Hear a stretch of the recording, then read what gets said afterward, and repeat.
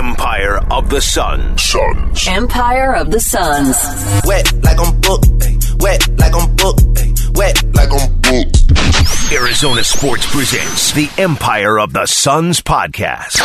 Empire of the Suns.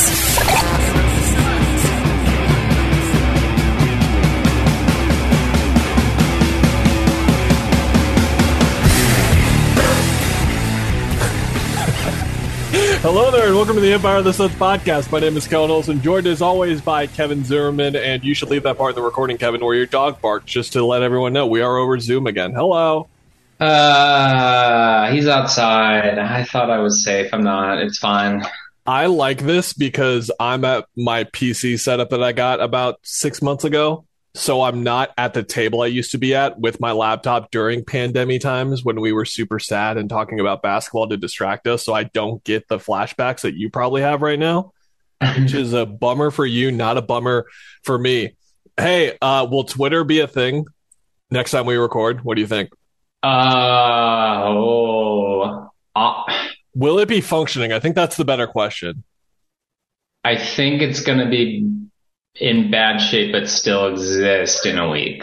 Okay. We should talk about this because if you are not on Twitter, you will not care about this at all So anyway, Twitter is in a rough spot right now. There's been like severe cuts within their ranks, and essentially the people who are in charge of making sure everything works and the code is right and the wires are where they're supposed to be and all that mumbo jumbo, they're gone for the most part. And it just seems like the site is going to, there's employees telling reporters that, I wouldn't be surprised if the site crashes at any moment now because of the staffing that they have left, which is, it's Twitter, and everyone has their opinions on how great of a tool it is or how much of a cesspool it is, whatever. But I left when you weren't there, but when Danny Shapiro left, who is the version of you on the news side, I asked him, I was like, so should we just like read the wires like 15 years ago if Twitter goes down? Because we do use it as our main source of breaking news and all that kind of stuff. And of course, this is where most people connect with us too specifically. So now everyone last night was frantically plugging their Instagrams and stuff just in case let's do that. Just in case the thing got nuked, which is why I wanted to bring it up and just say, if that does happen, we'll talk about it on the podcast, where we're at and kind of where everything is at and go from there. My opinion on the matter is that Twitter itself, I don't think is going to cease to exist. Now, will there be some short-term issues and maybe just like short-term outages where the site just isn't operable for a couple of weeks or something? I'm not ruling that out. I'm waiting until Sunday when the World Cup starts to see if it gets through the first couple of days of the World Cup. I think we're good, but that's just for now. And we'll see. And then obviously we'll talk about alternatives and stuff, because I think something for people to realize is that some version of this is going to exist, because we just live in a world now where this type of news and getting news from something like this is a thing that is not going to cease to exist. Because I think you messaged me, right? And you're like, do I have to turn on like ESPN alerts for Woj right now in case Twitter breaks and we don't have Twitter notifications anymore? And I was like, yeah, probably. Yeah. So, this is my long-winded way for both of us of kind of saying, just the podcast is not going anywhere. It's not on Twitter. We promote it on Twitter, but we'll update you guys here for those asking, because a lot of people actually were asking me last night. Because of our job description, I've just been going through and I'm like, all right, what's Mastodon? I'll download this. Sure. Jack Dorsey's site. I'm going to sign up for that. My TikTok exists. Whoa, you went there. I'm not going there. I'm just trying to be a prepared guy. But yeah, I think Twitter will. Do you remember? I don't even remember that we've had so many like Mars rovers, but I think when like I was in college, there was one Mars rover, and they're like, oh yeah, this thing's going to last like a month. And then it lasted 9 years. And like everyone who made it was even surprised. And they're like, man, we must have done a good job, man. Like maybe they made Twitter so good that like even no one being able to operate it, it just lasts for a while, worst case. So we'll see. All the reports started coming in Thursday night, and everyone was basically treating it like it was the end in case it was the end, because it's one of those situations right now where I don't think we're going to get a 12-hour warning if it's going to stop working. It's just going to stop working at some point if that's what happens. So Yeah. everyone was being either really sentimental or being like, screw this place sucks anyway, this is good. But the people who lost their job still, that sucks, but this place sucks and it's the worst. And all that kind of fun stuff was happening last night. And then I woke up and saw that I had 3 Twitter notifications. I was like, all right, didn't break while I was sleeping. We're still chugging. And we'll see if we are next week and the week after that. Speaking of week to week check-ins, Kevin, we've been ending the podcast each week by saying if we think Jay Crowder is going to get traded. If you guys haven't caught on to one of our many bits, Kevin, don't we have so many bits on the program? Yeah, we have bits. We have bits. That's one of them. We'll continue the bit, of course, at the end of the podcast. We'll save that for the end. But I I was thinking about this as I clicked record of what to call this, because news quotation marks, I guess rumblings became like now it's like a meme, because I believe it was Mark Stein originally from the New York Times who said that he's heard credible rumblings or something exactly. I can't remember how he phrased it, that the movement, there's been movement on the Jay Crowder front on the trade market. Then Jake Fisher reports that it appears to be a 3-team deal that is close. Again, every longtime listeners of the podcast know how much I love verbiage in these reporting situations. It appeared to be close. So that happened before the Warriors game during the Warriors game, I want to say, on Wednesday. So then it was like, okay, are we going to wake up to a Jay Crowder trade? No, nothing like that at all. And then Shams Charania, I think, Kevin, what people kind of need to understand for those guys like Shams and Woj is when they hear something about this and they're not actively reporting on it. I'm sure Shams went around and reported on this as much as he could over 36 hours or whatever. And what he came back with on Friday morning was that the Suns have interest in John Collins, Harrison Barnes, Kyle Kuzma, KJ Martin. Not a video form, Kevin. Jeremy's not here recording us. That would be weird if he was doing it at our respective houses at the same time. Through our computers, yeah. Air quotes on interest. And you can kind of talk us through it here because you wrote the story on our site. Gambo added clarification later that you can get into, but I don't know how much of news this is. What do you think? Run us through it. Okay, so basically Shams said regarding John Collins, the Suns have shown desire, which, different word there. But then he said that they don't like his contract, which I believe is, including this year, 5 years, $125 million, if I'm correct. Basically to say, like, to me, when he writes that, he's not wrong. He talked to someone on another end, maybe Atlanta, maybe John Collins' agent. And all that says to me is the Suns don't hate the guy, but they don't like his contract, which basically is like they're not trading for him, right? And then Gambo came out and says there's no way that they're not trading for him based on what I checked in on. So yeah, like a lot of this stuff, and Gambo said the Harrison Barnes link was old news basically from the summer. So like when people report all this stuff, it's coming from one place, right? And like Jake Fisher and Mark Stein very well could have heard maybe from Atlanta's end again, like, oh, we think it was going to be close. We thought Phoenix was reciprocating phone calls or whatever. And then they just like something fell through, right? So. And we don't even, to clarify, we don't even know the 2 other teams that Jake Fisher was reporting on. Yeah. So that's a whole other element too. Jake Fisher in his pod this morning, or his stream, I guess it was last night, but he put it out there this morning, that he did say, like, all I'll say about this is everyone thinks, basically, again, not even Milwaukee or Phoenix, but everyone thinks Milwaukee is like the leader in the clubhouse for getting Crowder right now. And I think that's only because everyone thinks Grayson Allen is going to be traded from Milwaukee. So they're assuming that there's some third team with those 2 guys involved, I guess. And so all this is to say, I think everyone is guessing and everyone's reporting on sources that are like the third party in this or something. That's a really good way to frame it. So it's basically that if you want to buy into this reporting, and I'm gonna phrase it as that, if you want to just read into this as much as you want to, which as you guys know, I don't as much, but a lot of people listening do. I like the framework of that basically Grayson Allen is going to be traded, Jay Crowder is going to be traded to Milwaukee. Grayson Allen is going to be traded to a third team, and that third team is going to give the Suns what they give up for Jay Crowder, essentially, or what they get in return for Jay Crowder, basically.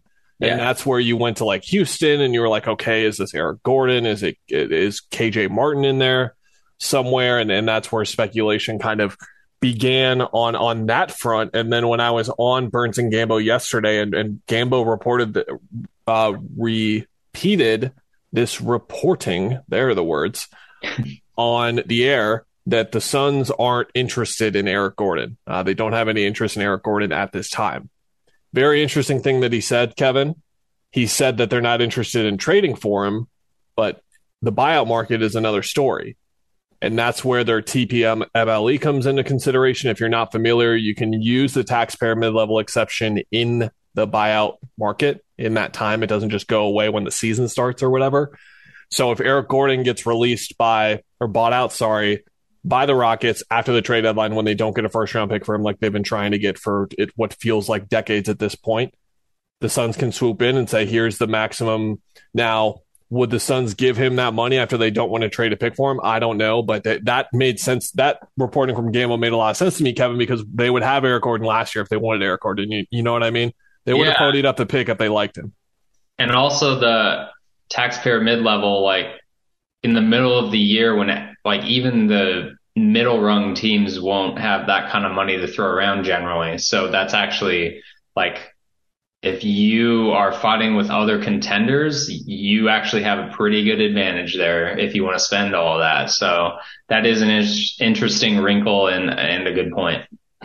Something that I tweeted about today, I kind of just gave my 2 cents on the whole thing. And I don't think, and this is again not looking from my viewpoint, because we talked about Harrison Barnes, Kyle Kuzma, not John Collins as much, but I wrote about those two guys, blurbed them a little bit in some offseason stuff. And basically, from the viewpoint of what we know about the Suns, it just wouldn't make sense if they traded for a starting power forward right now, unless it was the Kevin Durant tier, a little bit below that tier, an all-NBA caliber type of player. And that's because why would you go through all of this Cam stuff to start Cam, see Cam play super duper well in those 8 games, and then again go back to the 16 games last year. So now you've got 24 games of data on hand that suggest he's pretty darn good as a starter, and then more specifically with Bridges, with Booker, with Paul, with Ayton, and more long-term minutes and more serious minutes. Why would you go through all of that, see all of that, and then just kind of change your mind? And what a lot of people tweeted at me was that, and apparently this is news to me today, and this is why it's always, believe it or not, like the replies to my tweet was Cam has a torn meniscus, which, oh my God, wow, breaking news. Thank you so much for your sound investment and spending 7 seconds to type that and send it to me. You really helped me out there. I got a lot of replies, and I didn't know I was going to get this kind of thought that Cam is in. There's a notion from some of the fan base, I don't know how much, but a lot of people replied to me and were just like, Cam's injury prone, trade for someone now. If they play really well over the next 6 weeks, start them. If they don't, sit them, have them come off the bench and put Cam back in the starting lineup, and then they're there in case Cam gets hurt again. We'll get into that part of it in a minute and how much we buy into the notion that he's injury prone, because we haven't really talked about it at all, which kind of spoils what we think about it.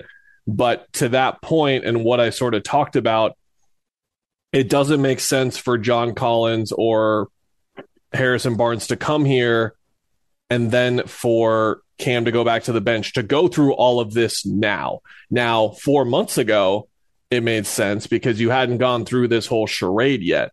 And I think that they would have been much more serious and shown much more urgency, like I thought they would and they should in the summer. I thought they would have had that 4 months ago if they were really looking at that type of upgrade on the team. And they did not get anything done. So here we are.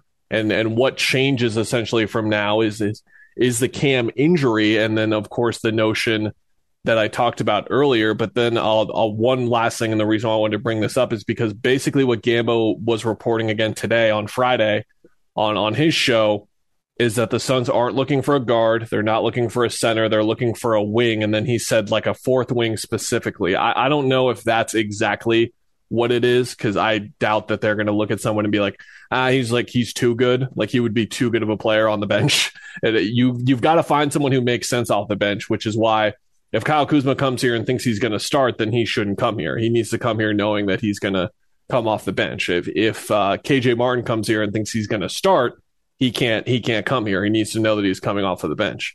So that's the type of thing where you look at the upgrades and like the fits around and the trades that are possible, and where it makes more sense by the hour why we are where we are in terms of waiting. Yeah. I mean, even if you just look at the Collins thing, which is a wonky fit from a basketball perspective and a money perspective, because you're allocating so much money to 5 starters then down the road. Like, if I got John Collins, I would want him to come off the bench, but I'm sure he doesn't want that. And I think adding Kuzma off the bench is a good example where that makes a lot of sense, where you need that scoring punch. You kind of help the Booker-led or the CP-only units if this team was fully healthy, and that adds a little more, nudges one knob into the helping Chris Paul get to the end of the season stuff. I will say, I think I'm more in it matters that Cam Johnson's injury prone, but I think that's more about his contract. I think if you're the Suns, you can say, well, we don't want to pay you that much because you're injury prone, and other teams are going to do the same. And then they might get a good deal at the end of the year, despite the rising salary cap expectations. So I think that's going to matter there, but I don't think it matters this year. Like, I don't think you're going to bring in John Collins or Kuzma and say, go back to the bench, Cam Johnson, because you can't handle big minutes. No, like, you got to ride this out because that lineup makes a lot of sense. And the whole point of any upgrade, whether it's guard or wing, I think is you need to kind of bolster the bench unit and give your secondary kind of scorer, playmaker, value as a team, just up that a bit to help Booker out and stuff. So yeah, I mean, I think the Cam Johnson injury prone thing's like definitely true if you're talking about long-term contracts. But I think as far as what they're focused on right now, it's helping this team maybe contend for a championship this year and maybe next a lot more. And right now it's just hard to see where that is going to come from. The interesting thing about this, Kevin, is that people replying to me about this, I don't think even know about the surgeries from college. I think they're just talking about his NBA career. Because if you don't know, Cam had serious hip problems. I could not recommend enough. I'm blanking on the name of it right now, but he did a podcast with Theo Pinson, both North Carolina guys, and Mikal Bridges was on it too on his own separate episode. Both of them are great, but Cam went into detail about his whole journey. It includes stuff on his injuries and his hips. And that was something that we talked about on this podcast, I think 2 years ago, I want to say, where he really opened up and just talked about how he's still seeing progress in terms of his hips right now. But this will be now the third time in 4 years where he's had something that has come up that has forced him to miss 10 or more games. He had a quad injury in his rookie year. And then last 2 years ago, I should say, he didn't really have a stretch where he missed a ton of time necessarily, but then he had the ankle, I believe it was last year, I want to say, or no, that was the quad. I'm sorry, that was the quad. So it's one of those things where I'm not sure I buy it. I'm not sure I buy it. Now it does, to your point, in terms of the way you operate with roster construction, I don't think it should factor into that. But with his contract, I think it should. Yeah. It kind of has to, because he already had this history coming in, a lengthy history, which did not keep him out of the lottery. So that speaks to how confident the Suns were with what they got back in terms of the medical reports and where he was at. And then obviously the player that he's has become, and how the hip hasn't really been an issue for him. It kind of popped up here and there on the injury report in his first 2 years. But the last two, we haven't really seen it on there at all. So I think that speaks to some progress there. But these other injuries kind of come up. That's where it does come up in contract negotiations. What was Shams' reporting? That it was $466 is what the Suns were offering? Yeah, and so it was 466 was their final offer, I guess, and I don't even remember where we read the 72, 4 for 72 was kind of the like upper end, and he probably wanted more, which again is fair. Like it's fair for him to ask more than even Mikal is making right now, just because of what the future is going to look like and how a year's difference really kind of is changing how the market is. So I think like it's all fair. And at the end of the day, you don't need to go searching for John Collins to replace Cam Johnson unless Cam Johnson, after failed negotiations, was like, I'm going to pull a Jay Crowder next offseason. I don't think he's going to do that just based on what we've heard and how he is with this team. I completely agree. He should have said 80 is the minimum. 4 for 80 is the minimum. That's what he should have said, because with what you're saying and the year difference alone, 4 for 90 for Mikal isn't even comparable. What did DeAndre freaking Hunter get again? Do you remember that number specifically? Did he get 90? I think he got 90. I want to say he got 95. He got 4 for 95. Yeah. So Cam, who I think there's an argument is a better player than DeAndre Hunter right now, should have said 80 at the minimum. And he probably wanted more than that, because that's usually how these things work. And boy, Kevin, if he comes back from that meniscus and looks like the way that he did right before that meniscus injury and starts to get into that form we expected to see him for a starter, good luck getting less than 100. Hey guys, guess what? We're already like halfway through the minimum of his recovery time for this surgery. So let's not like panic too much and think you just got to dump the guy because he gets hurt a lot. Like 2 more weeks, he could be back for all we know. Yeah, we've talked about it enough. Now it is something that is on our radar though. And we did want to bring it up briefly. Any other chatter, rumblings, Mike Vigil tummy aches you want to talk about, or no? You good? 10-time tummy ache survivor right here. Yeah. Since we last podcast, Kevin, both of us had a lot to say on the second option front and just the frustration that we had as people who are covering this stuff on a day-to-day basis and talking about the same things over and over again, and just how evident and clear some things are, and yada, yada, yada. We got into it enough after the Philly loss. The Suns have gone 2-2. Chris Paul has not played. We ended last episode kind of saying, we'll see if he even plays against Minnesota. He said he's fine. Then again, that's Chris Paul saying he's fine.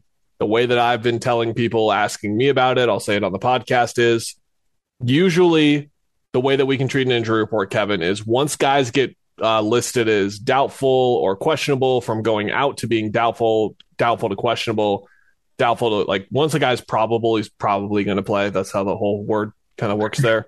But Chris Paul has been questionable for all 5 of these games. We're recording this about 2.5 hours before the Utah game. Typically, we don't record on a game day. We had to for reasons. We're good. He's been questionable for 5 games, Kevin, in a row. And this goes back to right shoulder contusion from the Lakers series. I just treat injury reports for him differently than everyone else, because it's not traditional by any means in the way that I'm saying. Because questionable to me in the Minnesota game, I was like, oh, great. So like he'll probably be back in 2 or 3 games, like at the very most. And here we are. He's questionable for all 5 of these games, and then gets ruled out the day of the game. They're 2-2 without him. Cam Payne is where we should start. He has been fantastic. He's averaging 21 points, 4 rebounds, 6 assists per game, shooting 44% from the field. Most importantly, assist to turnover ratio is a 3.4, which is really good. It is more than solid. And for someone like him, especially, where that number was a huge issue off the bench last year, it was really good. This is stuff we got into before the year when I wrote the story and talked to him about being the X factor of the team, and just the difference between his numbers as coming off the bench as opposed to a starter. He's been good off the bench. He's been great as a starter this year. But there are just inconsistencies, Kevin, that they are still kind of working through. I think that, let me know if you agree with this, and then I'll kind of let you take us where you want to with these 4 games. But I think the one takeaway that I have for this Suns season, 14 games into the year, is that they still have the 5th gear, the 6th gear, the overdrive, the Nas button that Vin Diesel is hitting, whatever you want to call it, to play that type of basketball where no one is going to beat them. We saw that in the Warriors game, both Warriors games, I should say. And we've seen it to some effects across a couple of these games. For the Miami loss, they had it for about a quarter and a half, and then they just couldn't finish the game. But that's super duper high end basketball on both ends. The road trip to mentors is what I called them, because that level of ruthlessness that they reach. We've seen it at home too, obviously, but it just comes up a lot on road trips, and more specifically at the end of them. That team is still there, and it's important that they still have that super high end gear. But the consistency with that gear, I don't know about that. And then just their overall consistency beyond the highs. It's been mixed so far. I'm not saying if it's been good or bad, but just been mixed. Where do you want to go with the 4 games?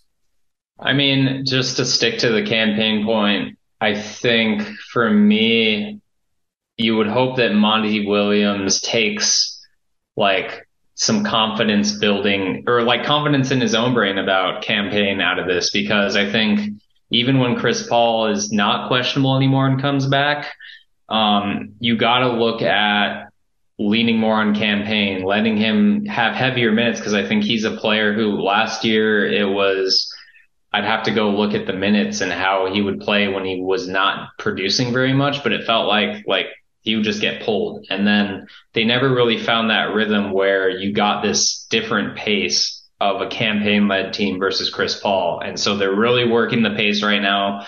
And I think when you combo that with whatever Chris Paul brings, which is traditionally slower and more, pointed of attacks, and he's getting the offense going in the half court, you get this really shocking thing for opponents to deal with. And I think when they went on the finals run, that was like the big thing, right? They survived against the Clippers in the Western Conference Finals because they turned to this thing that they had all year, and they just did it all the time, which was they shocked the Clippers into like, oh, this is not the same feel of a team. And I think that dynamic was really important when you look at how deep you can go and how deep your bench is, even just because, again, of the pace. And I just wonder if, like, even if campaign has off nights, if they just like really say, okay, we're going to commit to this and give you 25 minutes a night, whether you're on or off, that's going to be huge. And not only for Chris Paul's rest, for just like creating this dynamic on this team. So I think that's the important part for me. And look, Book's doing a lot of the initiating too out of this stuff, but it's still the same kind of feel where it's not the Chris Paul feel. And I'm not saying yes or no, phase him out. I'm saying you should probably have both of those things available to you if you're going to actually be like a Western Conference Finals team even. Yeah, and the record isn't super duper shiny. Like the 12-3 Celtics or the 11-3 Bucks, they're 9-5 right now, which is fine, but they're third in offense and they're third in defense right now, and in terms of that overall, and they're second in net rating. So those types of numbers just lend you to believe that they're playing really, really good basketball right now, which they are, but we're just comparing it to last year, and more specifically grading them on the opposite of a curve and just looking at them with the second option stuff. And I think an interesting wrinkle in here, to quickly go on the Booker part first. I wrote this in the Warriors recap, Kevin, and I was messaging you that we should talk about this on the podcast, and we don't have to go in depth on it too much because we talked about it enough in the last couple of episodes. But when they were beating the Warriors, and it was kind of like through 3 quarters, it was clear that the Warriors just didn't have the juice that night. Steve Kerr emptied his bench, essentially. Started the fourth quarter with 5 bench guys on the floor at the same time. The Suns had Devin Booker still in, so he played the whole third quarter and then was in there for about 3 more minutes. And then by the time he was off the floor, I think there were 4 starters back on the floor before one Warrior starter came back in.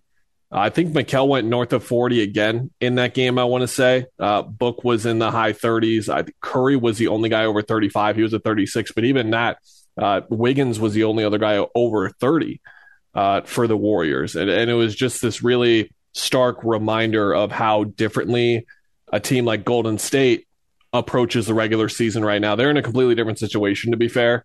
They're going through a lot of stuff, and Kerr sending messages, and he said a lot of really he said some stuff after the game, Kevin. He was pretty harsh on his team, which they deserve, to be fair, with how they're playing. But the Suns just are going to be there. And when Chris Paul's out, it's just going to be a lot of point book. And again, I'm guessing they just have the numbers for this to be okay. Because if the numbers didn't say it was okay, I don't think they would be doing it.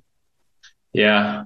I mean, I don't know. I'm looking at, so their defense has actually fallen off. They're in the last 10 games, they're 11th in the NBA. And last 4 games, Mikal, I think, has gone over 40 minutes 3 times. And I don't know, man. It's just, I know like playing Steph probably bumps some of these like small sample size numbers up, but at some point you've got to trust your bench and you've got to say, okay, Josh Okogie, go play 10 minutes, 12 minutes, fine, use all your fouls and take some minutes away from Mikal. And Monty has turned to him like sparingly. Turned to Damian Lee more. I don't know. It's just lots of this doesn't seem sustainable or good. And like our last podcast, it's a wonder of Booker and Bridges just have a lot on them. And you've got to find ways to take it off. And again, even with Campaign playing well and playing more minutes with Chris Paul out, it's a wonder how you do that. Do you do more Dwayne Washington Jr., who I think and put him at the 2 sometimes if he's not at the backup point. And I know Landry Shamet being out with a concussion like has something to do with that, but you just got to look at Shamet, Dwayne Washington, and Okogie and find minutes, I guess, for them. 4 games, Paul's been out. Bridges 40.6 minutes per game. Booker at 37.7. And I will emphasize here something that I think Bridges against Portland will randomly play low to mid 30s minutes occasionally. And Monty will get asked about it. And he's like, well, 35 minutes guarding Damian Lillard is like 55 minutes of NBA basketball, basically, with like the stress it puts on you. And I'm going to make that point again here in a different way, where 40.6 minutes for Mikal Bridges is a lot more different than the 40.6 minutes almost anyone else in the entire NBA plays. And then a Booker is at 37.7 running the offense, essentially. Now, Campaign is averaging those 21 points per game, and he's on the ball a bit. But if there's one guy, if you had to pick one guy who's been the point guard over this 4 games, it's been Booker, and it hasn't been Payne. I agree with you. Damian Lee being at 21.5 minutes just isn't enough. He needs to be north of 25. He needs to be playing a couple more in place of Bridges, and maybe even a couple more in place of Booker. He's been really good this year, and I often tread lightly when I suggest that for role players, just because they're really good in their little pockets of play. And if you extend it too much, then you start to see some of the limitations in their play show. But Lee's shooting something like 45% from 3 this year, I want to say. And just when he's out there, he makes really good plays. And there's no reason for him to be at 21.5 minutes right now when you're missing Chris Paul and Landry Shamet. That just doesn't make much sense to me. Torrey Craig's at 31 a game as well. And then Payne's at 33. Dwayne Washington at 13.3. I think that could go up a bit. I think he could be north of 15. I think there are guys playing well right now. It's not like their bench has been a disaster during this 4 games. They've been playing well. So again, in the we're going to put the bookmark there just in terms of keep an eye on this. We'll reopen the book. Is that how the metaphor goes, Kevin? I'm asking you for my own metaphor and if I'm doing well. I'm trying. Bookmark goes in the book, yeah. I'm trying my hardest here. They have ways, effective ways to cut these down a bit. And again, if they go 44 and 38, it's not the end of the world if it's because of this, if it's because of doing things like this. And we'll notice if it's things like that. But right now it's not, and they're playing really, really good basketball for a lot of different reasons. And one of them is because of these elevated minutes for these 2 guys. But during that Orlando game specifically, I was on the playback stream with the Timeline guys, and our pal Durag Hoops on Twitter, who's a great follow, who points out a lot of smart things during Suns basketball games, was on the mic, and Mikal just took another fall, and he was just kind of saying like, man, like he just like I'm scared for that day when he finally has to miss a game, or finally like one of those falls actually keeps him down on the ground for more than 5 seconds or whatever, because the punishment that guy takes and that Booker takes on that load, it's That's why we have to keep bringing it up, right? Yeah. I think Monty's stubbornness, which I think we can agree is like really good sometimes and helps guys get out of funks and all that. We'll see if that ever bites him in this. I guess, yeah. We'll see. I guess that's the right way to phrase it, but that's also dangerous if he gets hurt and we're like, well, that's why you don't play 40. Those discussions are always difficult. Do you want to talk about DA? I don't know if I have the energy on this Friday. I don't think we have things to say on it. I'll just say over the last 6. I don't know. It's the same as always. I thought he actually showed assertiveness in the Golden State game. I don't. Okay, over the last 6 games, he hasn't played well. Start of the second half in the Golden State game, they pretty much run the offense around him and not in the Chris Paul way of running ball screens. They just gave him the ball in the block like we've been talking about, and he did not do well with it at all. He was very tentative with creating a space, and that's the thing that's fine when the shots aren't falling. But when the shots are falling, I should say, because the touch shots, the follow-away jumpers, all that stuff, when you have 4 inches on a guy or 9 inches on a guy when Steph Curry's guarding you, it's okay if the shot goes in, but the shot wasn't going in. That's where he needs to adjust to get more physical, and it just wasn't there in that game, and the crowd started groaning. And it's just definitely one of those things where there's an energy kind of in the building now when he goes through one of those stretches that just wasn't there 2 years ago that I personally find noteworthy to bring up. But like you say, we do have these types of conversations 4 times a year. He has these types of stretches 3 or 4 or 5 times a year. It's just a lot more imperative for him to figure it out over stretches like this when guys are out, when they're relying on him so much, when we're talking about Mikal or DeAndre being the guy. And he'll bounce back here in one of these games and then get back to the stretch that we're used to seeing from him more consistently, because it's, I don't know, what, 80-20 in terms of just the 80 being really, really good top 5 center in the league, and then the 20 being, and that's probably too high. It's probably more like 90-10, but it's just, we're 14 games into the year, and almost half of those 14 games have not been great from him. The rebounding numbers are down, but I don't know. That's all I think. You got anything? No energy? It's okay. You can tap out. It's partially just like, are you surprised when this stuff happens anymore? Like, I get it's frustrating and people, it's weird because like on Twitter, again, where Twitter poisons my brain, people cite the money and it's like, well, would you want to just let him walk because you want to pay him 20 million less over the course of like, that's not how it works. You got an offer and you want your team to be as good as possible. So you match the offer. So to me, in my brain, I'm just like, it's pretty simple, man. I don't think about quibbling about his money and like that's supposed to change him that much. Like I feel like I know who he is and he's still got that money, you know?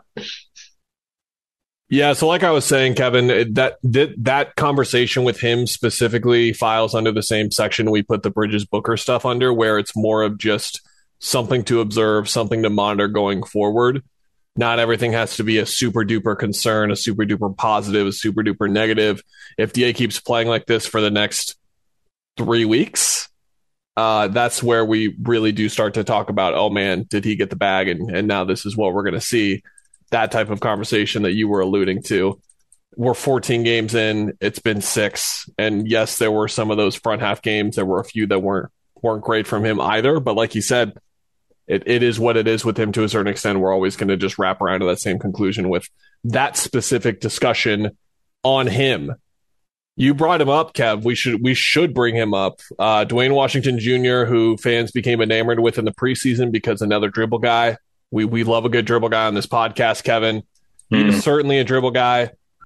Miami game was the shout out Rodney Rogers, shout out Leandro Barbosa, shout out Gerald Green when he did come off the bench. He started a lot for those teams, but the flamethrower, game changing, I think it was 18 points in 7 minutes, 6 minutes, 7 minutes in the Miami game. They lost that game, which is crazy considering they got that contribution from him and how they played in the second half.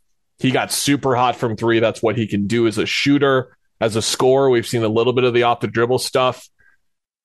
he looks competent everywhere else. I think that the point that I made in the preview for the Utah game is that he's just a hooper. And what I mean by that is he just makes smart plays. He plays super hard. He knows where to be. And it just seems like his game sense and instincts are in a really good spot right now for, and I have to say this too, I mentioned it in there, Kevin, for guys like Jock Landale and Dwayne Washington Jr. to come into a team like this. Jock Landale is 27, so he's older than Dwayne Washington at 22.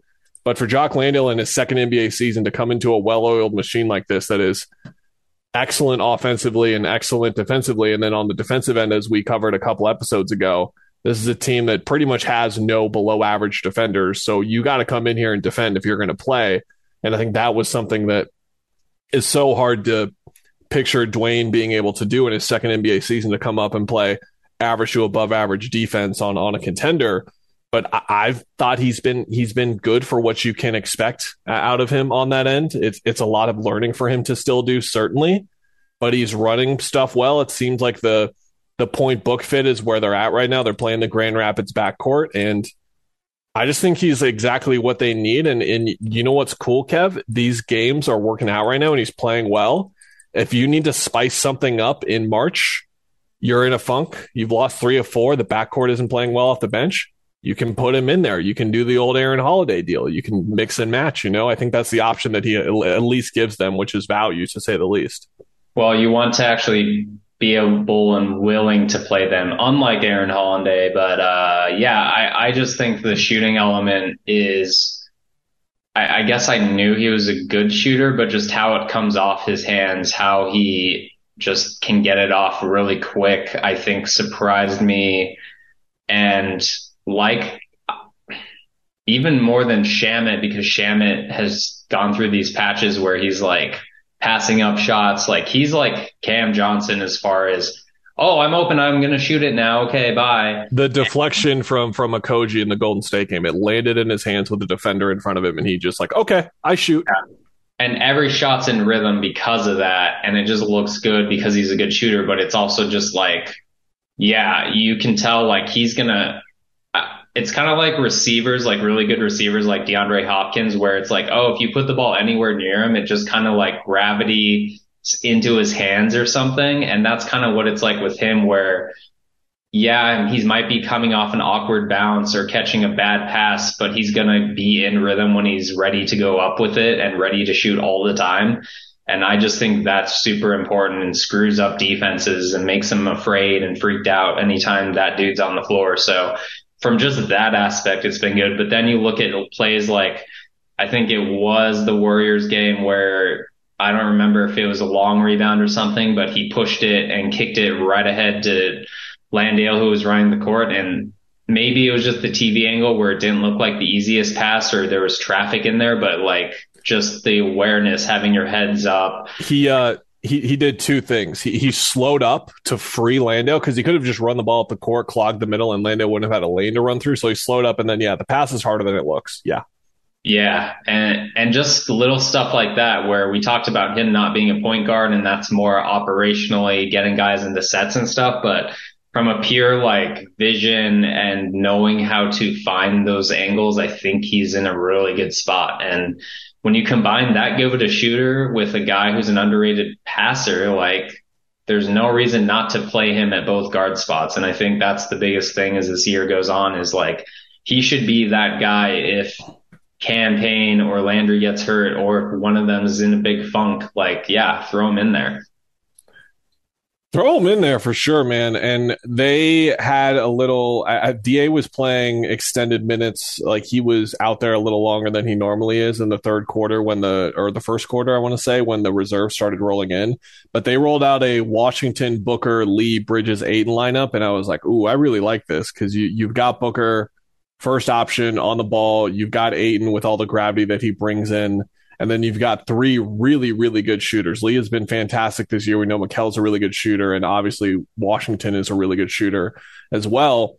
But then there's some dribble equity there too, where if Washington, Lee, or Bridges are attacking off the second side, they're in a good spot. But all 3 of those guys can do a little. Lee can run a 2-dribble pick and roll. Now, he can't run an offense by any means consistently, but if there's 12 seconds on the shot clock, he calls over a ball screen. Like he can make the dump off pass. He can make the lob. He can make one of the passes out of it. We know Mikel can do that. Obviously, Washington has shown in the brief time that he can do that. And that's just one of those situations where when you play a guy like this offensively with his types of skills, which is where we go back to the summer and talking about Bojan Bogdanovic and just like the amount of offensive, I want to say freedom, but just there's just a certain freeness that opens up to a lineup when you add a player like him in there who can shoot the way that he can and can do a little bit of scoring off the dribble. It's just so clearly what this team is missing. And even getting it from a two-way guard is something that can really help them. And in that kind of lineup specifically, I hope they play it again in Utah tonight. And I hope we get to see, I would like to see at least more of Washington, Lee, and then one of those three other guys, which I think we will. But yeah, I just think it's been great. And what you hope, Kevin, with the Aaron Holiday thing, it was good that you brought that up, is that he does earn enough trust from the coaching staff, because not to say 2 games is enough, but everything's looked really good in these 2 games, Kevin, to at least give him a try at certain points later in the year when injuries aren't as much of an issue for this team anymore. But yeah, and I can't say this enough. He seems like a great kid who just works his tail off. We say that about everyone that they bring in because they just find their types of guys. But he's right in like that ish mold where it just seems like he's a great dude to be around and everyone enjoys him and everyone's rooting for him. So that's been great to see. That's been great to see. Do you think Jay Crowder is going to be a member of the Phoenix Suns the next time we do this? Yeah, I do. Me too. We're not doing the joke and the meme as much anymore, but I do think so. Yeah. Now, when we podcast on December 13th, like 3 days before that date passes, where I think Gambo's been saying a third of the league can get traded because so many guys can't get traded when they were signed or whatever, you know? Yeah. That'll be the time where we have to think about it before saying no again or saying yes to him being on the Suns still. So we're generally in the camp of Jay Crowder will outlast Twitter. Is that where we're at? Okay. Does Jay Crowder play for a new team first, or does Cam Johnson return for the Suns first? Cam Johnson returns. I think so too. Yeah. I think that's a better way of doing it. It was funny to see Jay post he posted a bit, like he quote tweeted a workout video that one of his trainers put up or something, and then he put like something just work, and it's like, well, you aren't going to work right now technically. I understand what you're saying. You're getting work in, and that's great. Georgia Tech. There are guys in his situation where they just wouldn't be working their tail off to be in peak physical condition as much as they can, so the second they get traded, they're going to be ready for 25, 30 playoff caliber kind of minutes like he's going to be with how hard he's working. But he's not working at his job right now. Technically he is, but technically he isn't too. All right, we'll be back next week. This is a really fun slate of games in terms of just seeing different teams. Yes, the Los Angeles Lakers are on it. I know, I see that. But the Knicks with Jalen Brunson is the Sunday afternoon game. The Utah game, you guys have probably seen that game by the time you're listening. And then we'll probably podcast before the Detroit game. Jaden Ivey, all my stock, Kevin. It's been a mixed bag so far, but I'm 0% concerned. Jalen Duren, they knew what they were doing there, Kev. He's kind of good. How's your Azuolas Tubelis stock? Oh, it's great. Oh, yeah. Dude, the best 17-year-old basketball player in the world, Kalen Boswell. Or no, it's probably Victor Wembanyama. Is he still 17? He's one of the best 17-year-old basketball players on the planet. I'm saying it out loud. He looks awesome. Okay. Cats talk TBD. We'll see how this Maui goes, and then maybe we're back after Maui. Yeah. That's what we said last year, and I think that's a good idea. We can't do it but if they start to look good, we'll feed what everyone wants. I know everyone listening wants to hear us talk about it, but we're just skip to the end. Yeah. We gotta create some more demand until then. All right, everyone. We'll see you next week.